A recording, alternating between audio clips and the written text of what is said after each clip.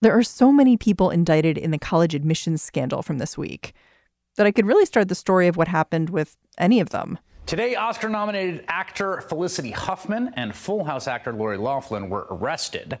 I could tell you about the Hollywood stars who allegedly paid thousands of dollars to boost their kids' standardized test scores and might have straight up bought admission to an elite college. And they are just two of the 32 parents criminally charged in a massive college admissions scandal involving 50 people across 6 states.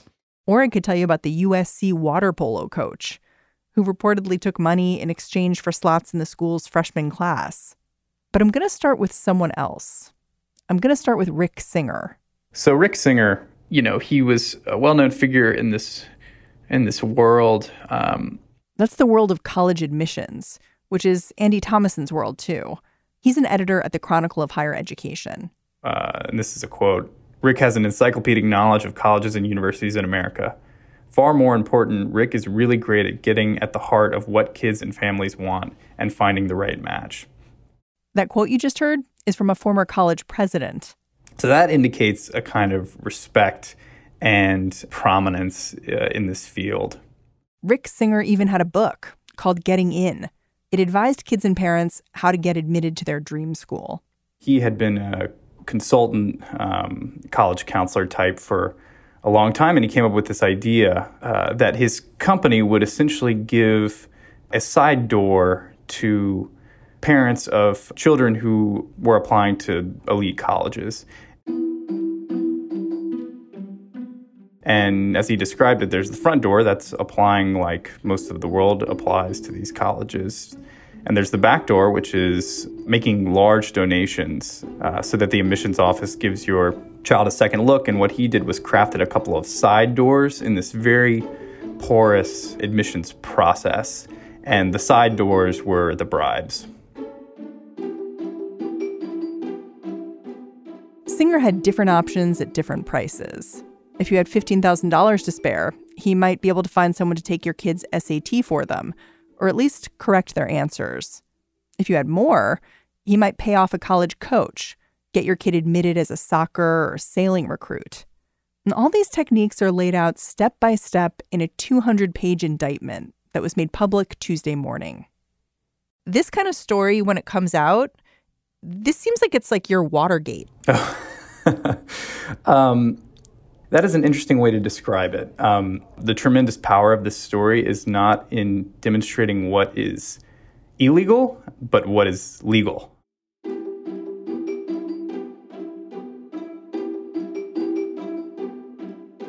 The system, as is well known, totally benefits and skews toward affluent students. That is a problem that people in admissions have been wrestling with for a long time.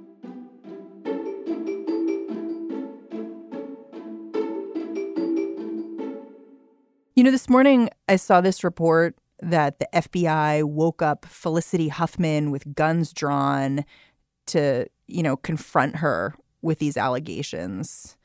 She's, of course, accused of buying SATs basically for her kid. I wonder, when you see stuff like that, I just wonder if you think, as an education reporter and someone who covers this, is the FBI taking aim at the right people? Yeah, that's a hard question. That's a really hard one. The way you look at this college admissions story, who you hold responsible for it, it depends a lot on who you are, where you're coming from. Most Americans don't go to elite schools like the ones in this indictment. Many people already assume the system's rigged and not in their favor. So today, I wanted to talk to someone who's been around this college system about how to fix it. I'm Mary Harris. You're listening to What Next? Stay with us.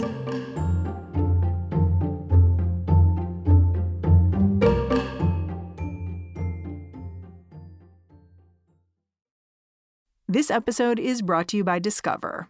When it comes to your finances, Discover wants you to know they are the credit card that is always there for you. With 24/7 U.S.-based live customer service, everyone has the option to talk to a real person anytime, day or night. Yep, that means no more waiting for, quote, normal business hours just to get a hold of someone. We are talking real service from real people whenever you need it. Get the customer service you deserve with Discover. Limitations apply. See terms at discover.com/creditcard. Julie Lythcott-Haims spent years as a dean at Stanford University, still lives in Palo Alto. In her time as a college administrator, she watched as parents became more and more involved in their kids' lives on campus. She even wrote a book about it. So when she heard this week's allegations, she thought, it's the absurd endpoint. I mean, the next step would be the parent goes to college for the child and pretends to be the child and does all the work for the child so the child will get the right GPA in college to get to the right grad school or the right workplace. Well, as a college administrator, I wonder, you saw these indictments come out yesterday. What did you think?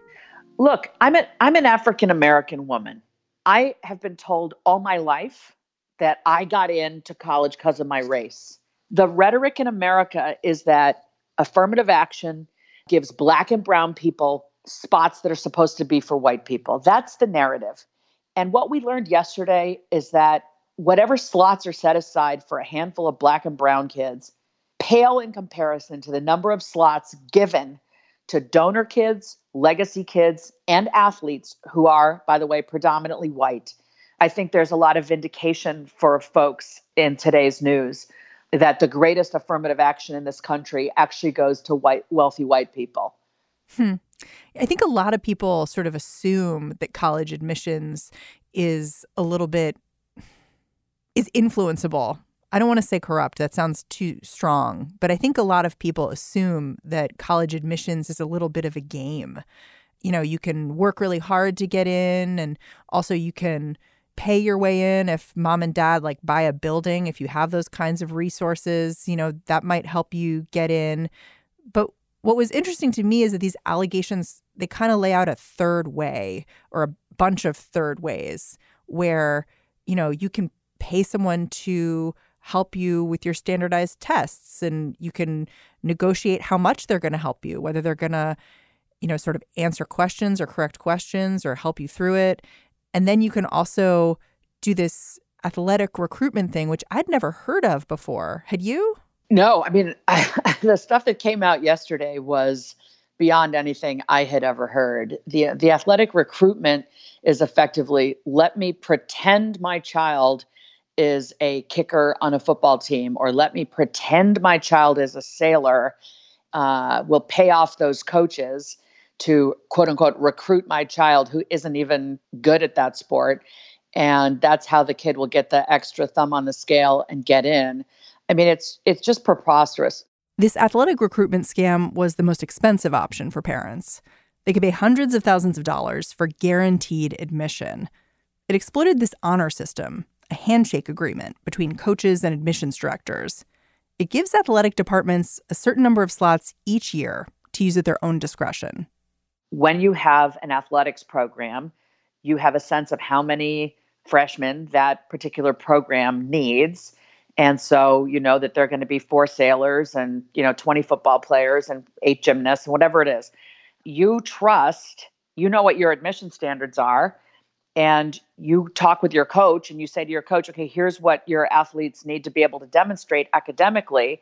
But then you trust that the coach is evaluating the young person's athletic merit. I mean, the facts that are coming out in the indictment are there are kids who've been sort of recruited, quote unquote, for teams without ever having played that sport. That's not for the admission dean to interrogate. That's the athletic department behaving incredibly unethically. The admissions dean's got to ask, can that rower do the work in the classroom? The rowing coach has got to ask, is this someone I want in my boat? It struck me looking at it, there are all these chances along the way for parents and the guy offering them, this sort of this workaround. There are all these chances for them to be caught. And they talk about the chances for them to be caught a lot. Like one of the parents, a bunch of the parents sort of mentioned, oh, if my kid's SAT scores get bumped up, won't the tutors notice? And the answer is, well, no, because they want the scores to go up. So it just kind of looks good for them. Everybody. Yeah. And then there's even a college admissions officer from one of the kids' high schools who sort of pops up and observes, like, hold it, your kid is being admitted as a rower. They're not really a rower. And you can see them sort of putting it together, and they get quieted down too. And when I saw that, I was like, wow, there really is no point in this system where any kind of mechanism is triggered to prevent this kind of action. Yeah. I mean, it ultimately points to the fact that the system is incredibly flawed. You know, if you look at these SAT scores, for example, SAT scores are a function of wealth. Everybody knows it. SAT scores are correlated with zip code, not because wealthy kids are inherently brighter, but because wealthy kids can afford to prep and prep some more and prep again for these tests and retake them to the point of, you know, getting top scores. And if colleges would recognize that and stop asking for SAT scores, then we could go back to evaluating kids on the merits of what did you actually learn in high school? What do your recommenders say about you? What do you have to say for yourself? You know, these would be fairer measures. Yeah. And these days, college is so important. It's like it's a baseline degree you need, or a lot of people think you need to have a career. And that means that college itself becomes kind of like a public utility. I just wonder if it should be regulated like one. Yeah, I mean, I would like to see the college rankings go away. U.S. News purports to be ranking the best colleges in America, and clearly, parents with wealth have decided, I'm going to do whatever it takes to get my child to one of those colleges. Now, the research doesn't bear that out. You don't have to go to a big brand name school to have a great life. Let me tell you, the way to figure out who's best is to figure out at which college do undergraduates get to interact with faculty attention, faculty mentoring, faculty teaching undergrads is what makes college great. Is that what U.S. News and World Report is actually ranking? They don't measure that at all. They measure these more tangible things that have nothing to do with the quality of education on the campus. And it's a flawed system, and it incentivizes colleges to keep admitting the kids with the highest test scores because test scores are a huge fraction of the ranking. So if they stop participating in U.S. News, the U.S. News rankings would just fall apart.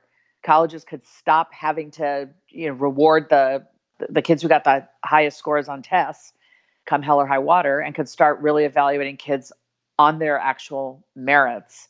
It seems to me like we've constructed sort of all of these ways that make the college admissions process kind of look like a meritocracy. And then this document shows how there are all kinds of ways that it's not. And I'm just wondering, like, has the evidence always been there and we just haven't been looking at it? You know, it's never been a meritocracy. I mean, back in the day, they used to put quotas on limits on the number of Jews they'd admit, because they didn't want too many Jews in their undergraduate population. You know, we don't do that anymore. But that was, early evidence that it isn't just about merit. It's about who do they want on their campuses and who do they want to exclude. This is not a system about absolute pure merit, as if that was measurable according to numbers. It's about which students do we want to have on our campus in order to contribute to the values we have here, the efforts we've got going on with research and in the classroom, and, who do we want to call ours? And I think schools have the right to decide who they want, but it should be intrinsically about the student. It shouldn't be about, oh, your parent is a billionaire and they just bought your way in. I mean, I think of the damage that does to a young person who basically forever knows, you know what, they didn't want me. They wanted my dad's money or my mom's money. I mean, I think that's got to really mess with a person psychologically. You talk a lot about parents and sort of their role in the admissions process and in advocating for their kids on college campuses, and how you've seen it kind of become toxic. Absolutely. My concern as a dean and as a parent in Silicon Valley is, what does all of this do to our kids? These parents are effectively telling their kids, we're going to lie, cheat, and steal in order to get you to the college of our choice. And they're apparently not concerned with whether their kid can actually thrive there. The kid that hasn't done the work themselves will find themselves bewildered in the classroom and needing a continual rescue by their parents, right? If you've manufactured your kid's childhood to get to a certain point, you've basically bought yourself a lifetime job of always managing your child, who will be forever less than capable because you've overmanaged them. You said you had kids, right? Yes, ma'am. How old? I have a 19-year-old son in college and a 17-year-old daughter who's a senior in high school. Are you talking to them about this? Are they interested in it? I mean, I think they're probably seeing me on Twitter. Who knows? In my book, I write not only as a former dean of freshmen, but as a parent in Silicon Valley who comes to terms with my own overparenting tendencies. Okay. I came to realize, I'm the problem parent because I'm micromanaging my children. How am I going to let go of them at 18 when I'm overparenting them at 10 and 8? So I've been talking to my kids about the macro issue ever since I realized that I was complicit in the problem. And I work hard every day to try to make sure I'm giving my kids more and more autonomy so that they can be more independent and build the skills and competence that they're going to need in order to thrive out in the world. My daughter is at one of the most stressed out elite public high schools in America, where we've had 2 suicide clusters of teenagers in the last 8 to 10 years because the pressure here is so intense. And, I told my daughter about all this yesterday. I said, what do you think? And she just said, it's so unfair for the kids who work so hard to get the grades and scores. It's so unfair to know that some kids are just sailing through the process on their parents' wealth. What do you think happens now? Like, I mean, we're talking about these indictments really pointing the finger at everyone. We're talking about the parents. We're talking about people who work in the colleges. We're talking about the College Board, because part of this scheme was getting someone to take your standardized tests for you. So it really looks like every step along the way, there's significant weakness and there's someone to point a finger at. So what do you think is going to happen next? I think the finger is least pointed at the college admissions deans themselves. We don't yet have evidence that any of them were complicit in this, and I bet they're offended as hell that this has happened to their process. But I do think that those are the leaders who can step up and say, enough. We're putting together a system that more fairly evaluates what a child has done in high school and what we think they're capable of in college. There are better ways to assess that than the ACT or the SAT. And I think it's time for the smart people who are experts in college admission to come up with a better system that is less gameable. And frankly, if the practice of accepting children of donors in exchange for those donors, making large payments, if that practice went away, I wouldn't cry. The trouble is the universities rely on that to get their buildings built, to get their faculty chairs endowed. This is fundamentally a capitalist system, and money is needed in order to make things happen. So, oversight, regulation, ethics at the center of it. We need to just kind of tamp this down. We need to ratchet things back down so that it isn't as wildly out of control and gameable and shameful as our present moment indicates it is. Can we interrogate that idea a little bit, that the admissions officers or the colleges didn't know? Because in some ways, I can see how that would be possible. And then in other ways, I'm like, they had to know it's something. I mean, when you're sort of setting aside a certain number of seats and just, okay, those people will just get in. I don't know. It's hard to believe they didn't. I don't believe that at a place like Stanford, the admissions dean was knowing about this and letting it slide. Rick Shaw is a person with tremendous integrity, and he would have been disgusted by it. That doesn't mean it's not happening at some schools, but at a place like Stanford that takes incredible pride in the academic caliber of its students, it doesn't want to damage its community by letting things like this happen. So I do believe this is the rogue behavior of of, in Stanford's case, a sailing coach, in Yale's case, a soccer coach. I think those were individuals who were compromised, accepting bribes for their program or for their own personal pocketbook. And I don't think it reflects on the whole institution.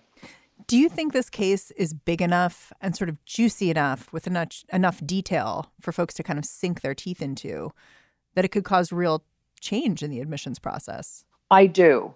I really do. Reform is possible. So I think that this is going to force the smart people running these systems to come up with a better way. Families are let down, kids are let down. And I think this will be the example that everyone will say changed the game.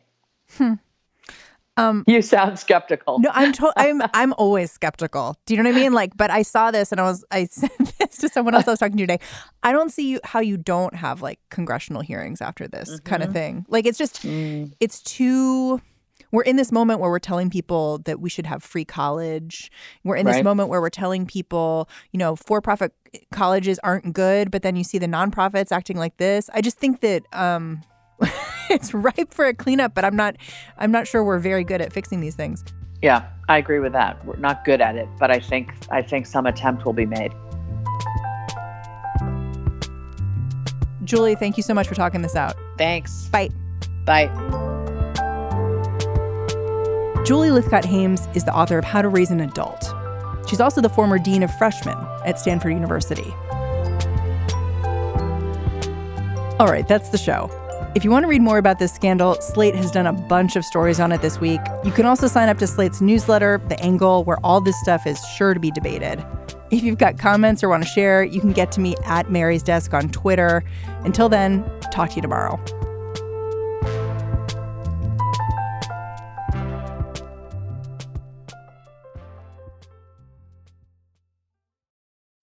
When you need mealtime inspiration, it's worth shopping Kroger, where you'll find over 30,000 mouth-watering choices that excite your inner foodie. And no matter what tasty choice you make, you'll enjoy our everyday low prices, plus extra ways to save, like digital coupons worth over $600 each week. You can also save up to $1 off per gallon at the pump with fuel points. More savings and more inspiring flavors make shopping Kroger worth it every time. Kroger, fresh for everyone. Fuel restrictions apply.